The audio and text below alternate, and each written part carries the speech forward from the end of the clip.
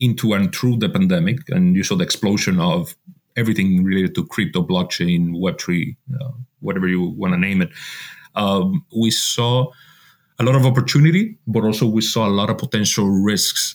And as managers of the business, is our job to actually be able to optimize revenue, but also to mitigate risk. So strategically, we decided that we wanted to have a multi-pronged strategy and to be able to explore different areas across the Web3 space.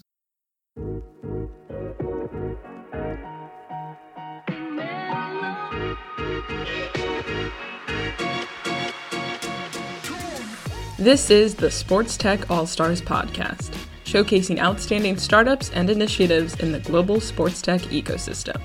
From Sports Tech X, the leading source for data and insights about sports tech, here is your host, Ron Malhotra.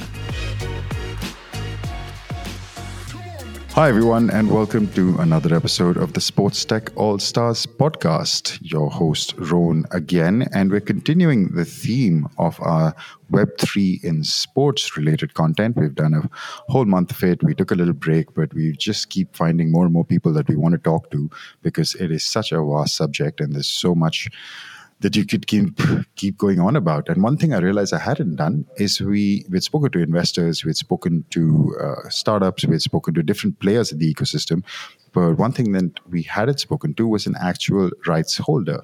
So look who I found. I managed to meet somebody from the EuroLeague at a conference recently. And as a result of that, I have got strategic commercial advisor to the EuroLeague, Ryder Baez, on our podcast today. Welcome to the show, Ryder. Thank you, Ron. Pleasure to be here. Thank you for giving us a voice and making us part of your platform or movement. Appreciate it. And I was just telling Ryder, my Spanish is no longer as good as it used to be, so I hope my pronunciations are not so bad with your name. But we will leave that aside. First, before we jump into all the information about EuroLeague and everything that it's doing around Web3, which I believe is quite a lot. But first, I want to know about you, the person, where have you come from, and how did you get into this super interesting position at the EuroLeague? Well, actually, the story is quite funny. I mean, I'm a passionate basketball lover, try to play the game. So for me, this is kind of a dream making. But I have a story with the EuroLeague, which is comprised of two blocks, let's say, in my timeline. I'm originally from the Dominican Republic, so that means that baseball and certain sports are of let's say more relevance there. I relocated to Europe, to Spain, almost 20 years ago, and been working in the finance industry and now also in the sports industry. And the bulk of my career has been at the EuroLeague. So my first stint at the EuroLeague was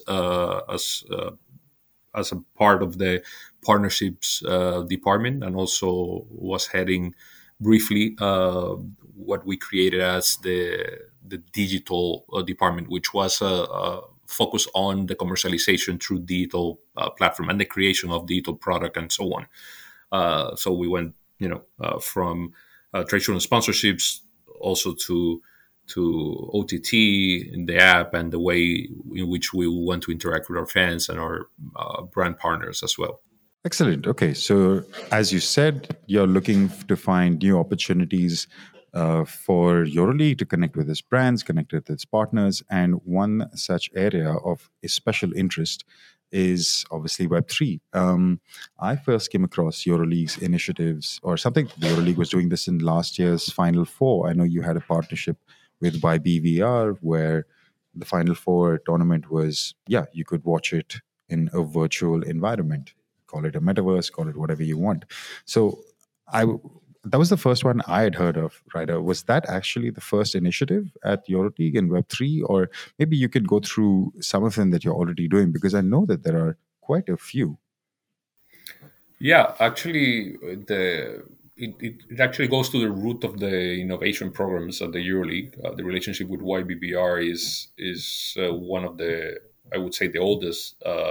If you remember the EuroLeague launch a few years ago, the Fan XP Innovation Challenge, and through that platform, we were able to have a look at different solutions and companies and startups from around the world that had different products that could be applied to the business and the company.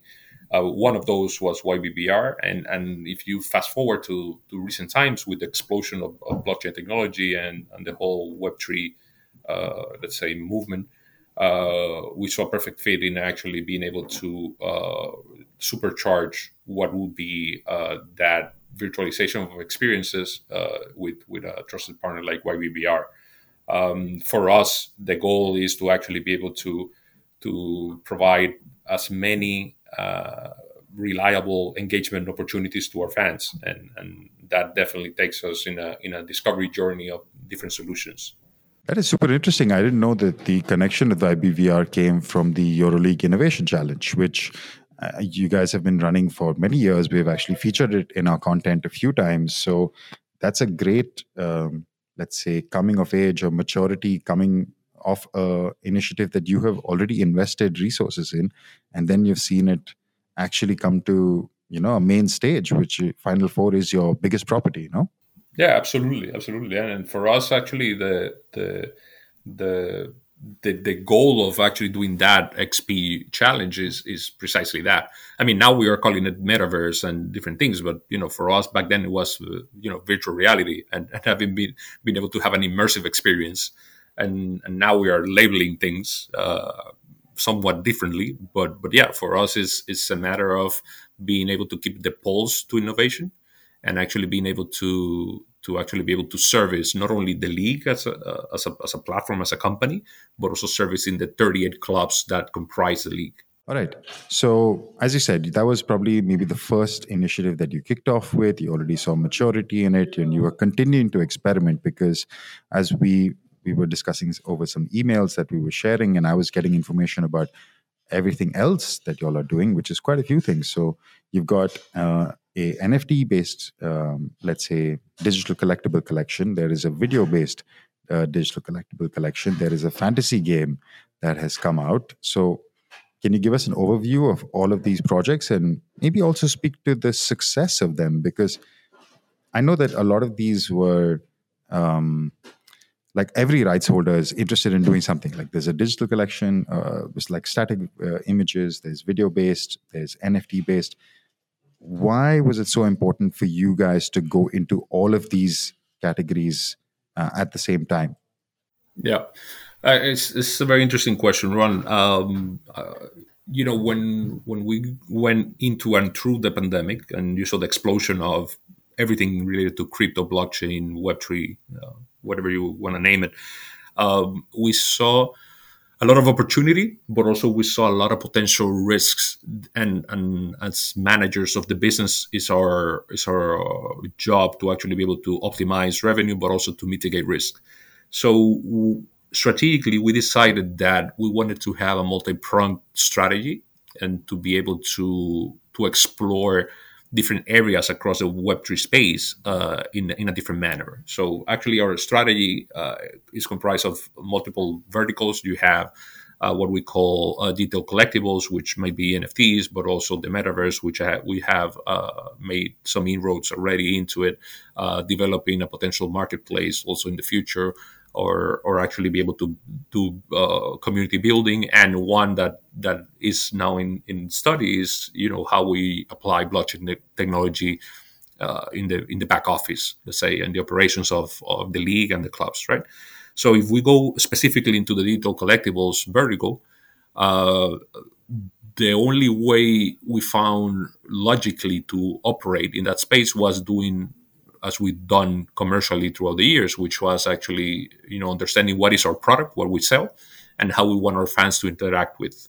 So the core of the EuroLeague proposition is based on the IP of the league and the clubs that own the league and the rest of the club that participates in the league.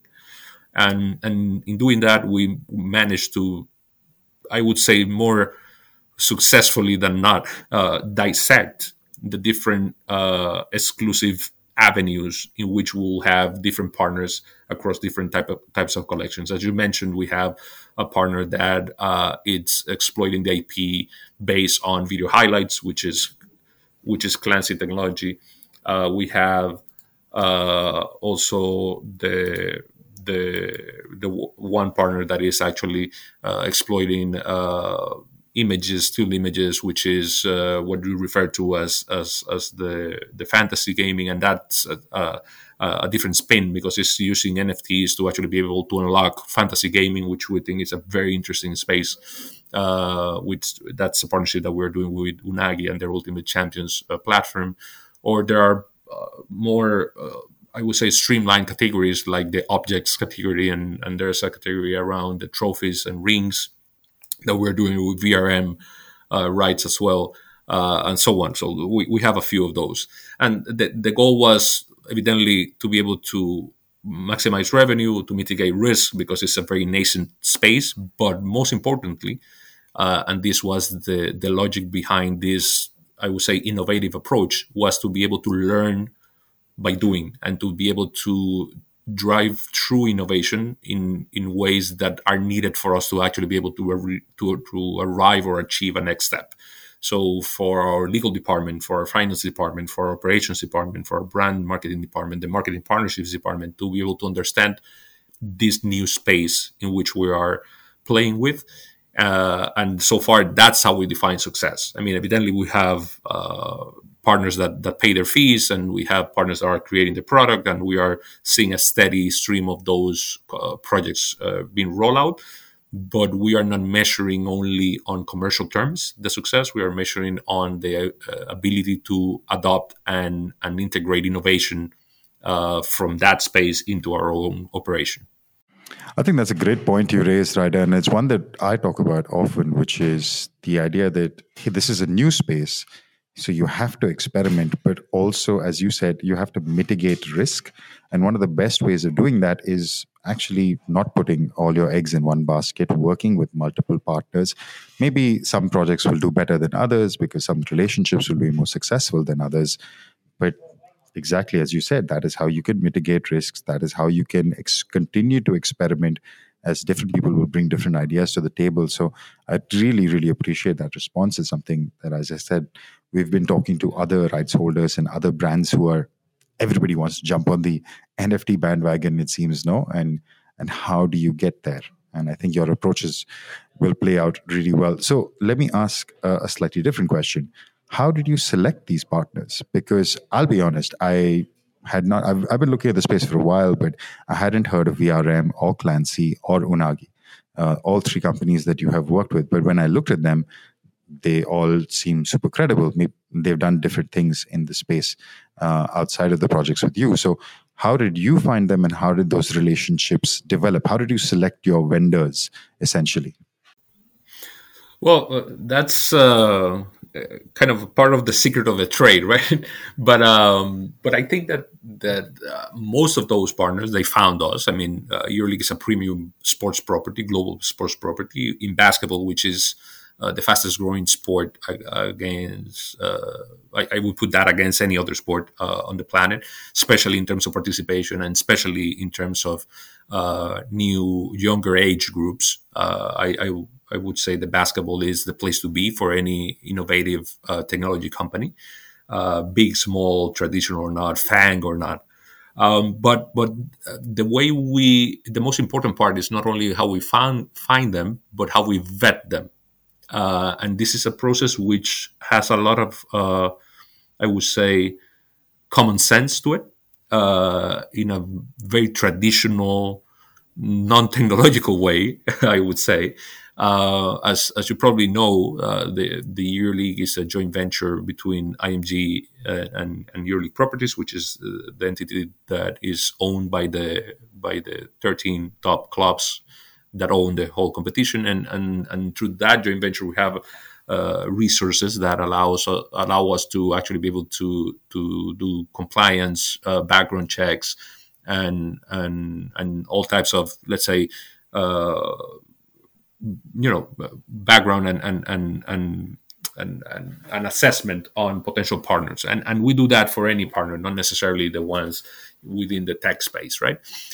So that's one of the things that we do, and to give us confidence on it. Evidently, there are certain covenants that need to be agreed to, and evidently, the most important part is the safeguarding of our fan base and the safe keeping of our IP.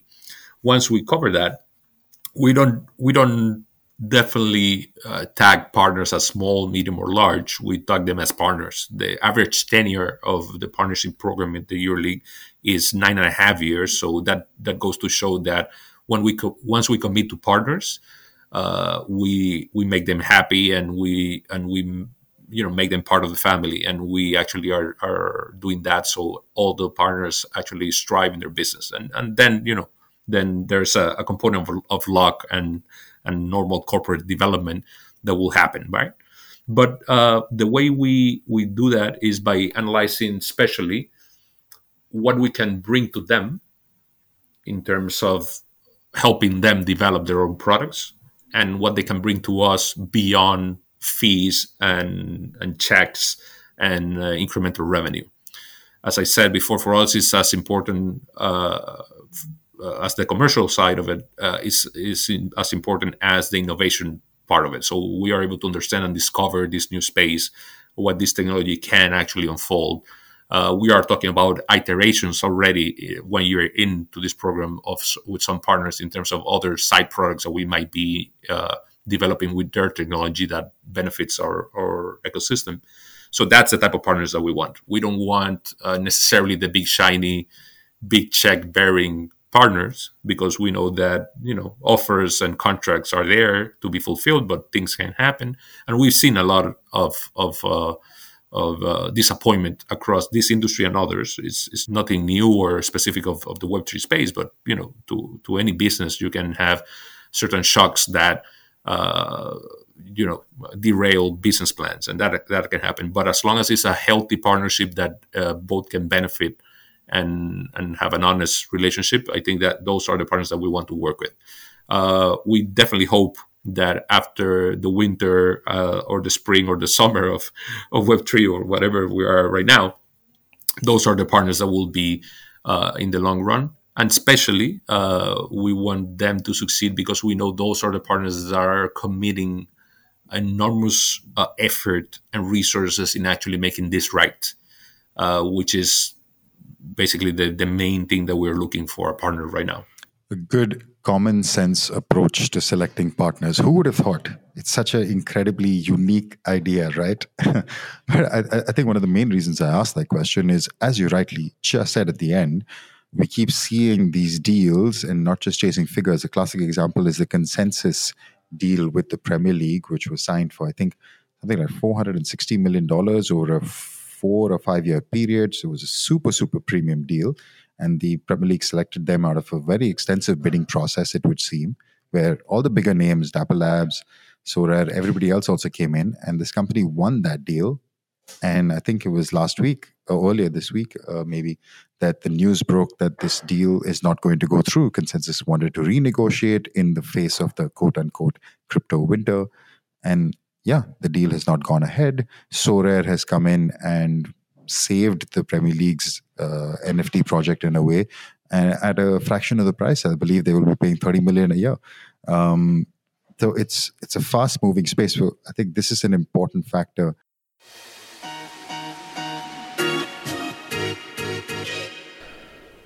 Stay up to date with all things sports tech and sign up for our newsletter.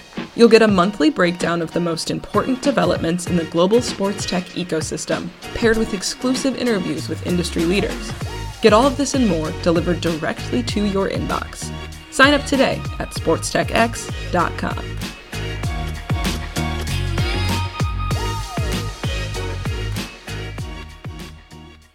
What you said, Ryder, is so right. Business as usual about how you select vendors.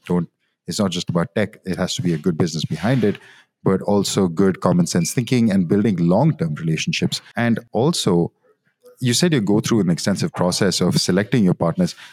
Are you still open to working with startups? Do they come in through the innovation challenge? How do new companies reach out to you? I'm sure you get a ton of inbound questions and queries about, hey, we can partner with you, we can offer you this and that. But how do you continue to explore new projects as you develop these long-term relationships? Yeah, actually, that's a good question, Ron, and it ties to your comment earlier about the consensus Premier League relationship, right? The way we envision innovation, and this is a very personal take, there are two ways in which you can do that. Either you go for the shiny, transformative process, or you do innovation on a very organic, slow but steady pace, right? We definitely are a property that we can accommodate from, a big FANG as a partner to a small startup as well, as long as both have a clear, I would say, value proposition to the EuroLeague ecosystem. That's pure common sense there. So is there something that we can build that can benefit not only the company but actually our own ecosystem? So that's the first question that needs to be answered. So that's how we actually approach the relationship with startups, and there are startups that are very well funded, very well led, and they are startups, but it's not a matter of financials or certain background checks not adding up. It's a matter of what this company can bring to us. The same way we have a more traditional commercial partnership with Turkish Airlines, for example, in which they bring a lot to us more than marketing dollars, right? So what we were looking for when we analyze the things that we're doing here as a company, and the things that our clubs are doing as sports companies as well, because that's a very important thing here. We are not working just for ourselves at the league level. We are working also for the clubs that compete in it. Some of those clubs are our shareholders, and actually we owe any let's say strategic and operational decision to their sake. So we look at solutions to everyday problems, either from our fans or either from our business partners or either from our own operations, right? And that's what we look for. Now, the way we will approach the relationship with startups or tech companies in general, I would say, we will most likely turbocharge what once was the XP, and we are we think that we are now in a moment in which we can be more proactive and. If you mind, I can use the word aggressive in terms of how we approach technology. We are looking at it from an entrepreneurial perspective as well from the league. So it's something that will take us inevitably to take or to put on a hat that is more venture capitalist on. We are also setting up certain vehicles that will allow us to do that. So, now it's an interesting time, as I said earlier, for basketball globally, but especially for basketball in Europe. And, there's no better gateway to that space than the EuroLeague. And that's the type of company that we're looking for. The companies that have not only the financial solvency, but they have the intellectual and leadership solvency that will allow us to co-create together. That if I can, put it on a headline, that will be it.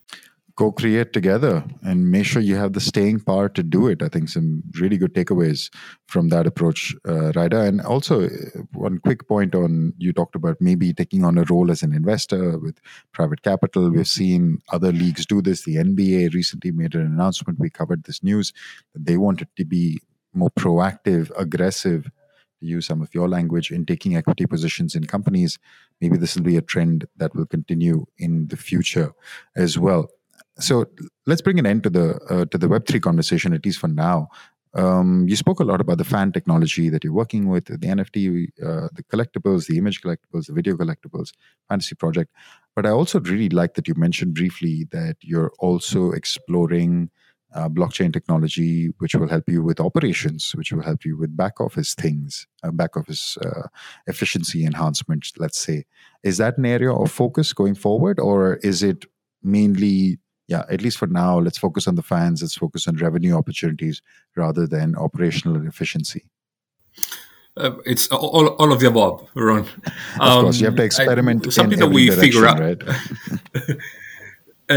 Exactly. So one thing that was very clear, and this is a very personal belief, but I think as a company we also realized that quite a while ago, is that digital transformation is a never-ending process, and sounds scary because if you remember, not too long ago, like 5 years ago, we talked about digital transformation that went from A to Z, put a bow on it, announce whatever you built, and that was it. With technology, you have that thing that gets outdated very fast, and especially when you see social evolution going as fast as it is going in the last 3 years. So consumer behavior, fan behavior, and perspective and expectations towards the property that they support, it's actually very very volatile and in constant flux. So you cannot have an end to transformation. You are always transforming, and the way we do that in terms of technology is actually be able to explore these new spaces. Now it's about blockchain. That's the talk of the town.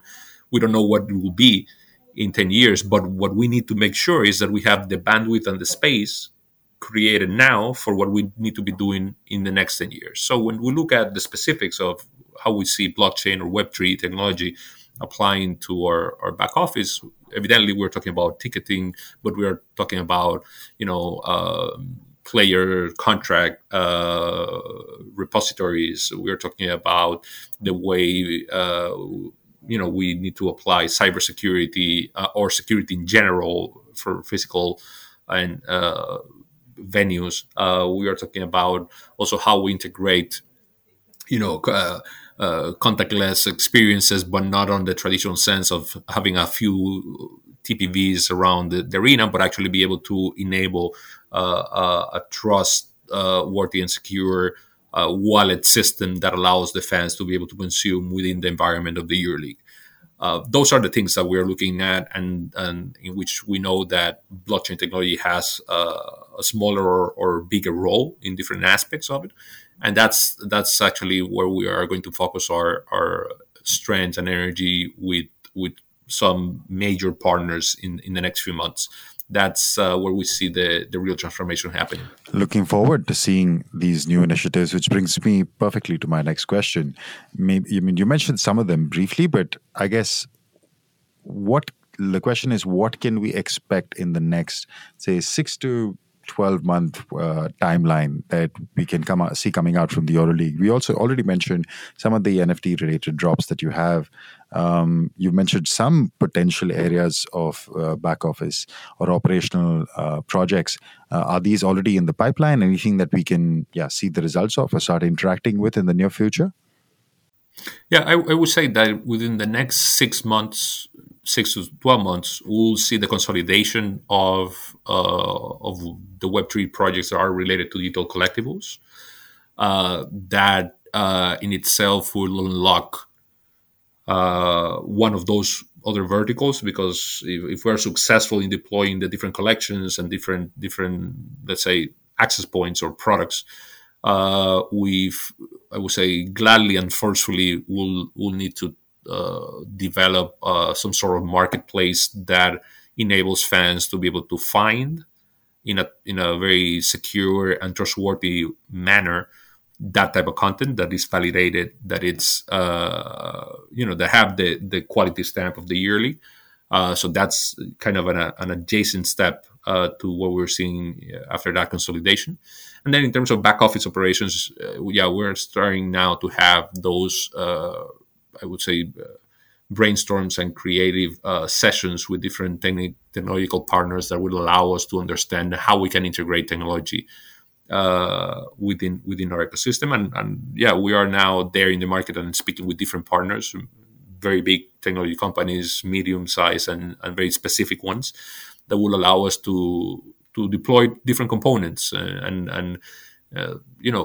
It's a business as well. So we need to very much weight the balance in terms of the investment and the effort that we're putting in terms of the potential commercialization and upside in terms of business plans as well. So we are working on that now, and I believe that in the next year we're going to be in a position to be able to explain in very much more detail those let's say back office or business related decisions that we might be taking in the tech space. Right, I said this before, but I have to reiterate. It sounds such a logical, common sense based approach to every project or everything that you guys are working on there. It's very analytical, not getting caught up in the fads. You mentioned the Web3 is the topic of the moment, but maybe might be something else in the future. So how do we stay open to it? And what I'm hearing again and again is that we will stay focused on the fundamentals, see what projects really make sense, and execute on those, which sounds like there'll be some good ones coming up. So I look forward to hearing them. It's such a refreshing thing to hear, almost. It's weird to say, but there's the pithy saying that common sense is the most uncommon thing. So when you speak with the rights holder that is using this approach, it is very reassuring in the middle of all this hype and buzz. So great to hear what the EuroLeague is doing and will continue to do, it seems. Right, I always end my podcast episode. It's been a fantastic conversation, I have to say. Really, I wouldn't say eye-opening, because from the outside you can see the EuroLeague is always doing interesting things with the Innovation Challenge. I mentioned the IBVR partnership. I've seen some of the other drops, but what's been refreshing is hearing your approach, which I'm sure a lot of our listeners will appreciate. So thank you for that insight. My last question, the one I always like to sign off with, is I always say we are sports fans first. Everybody, well, most of us who are working in the industry. So I would like to know what has been your favorite sporting moment, either one that you've interacted with as a fan or as an athlete yourself in your playing days, or that you continue to have. I'm curious to hear. Well, I have many of those, but I would say that I have two. One is as a fan, and another one as a consumer.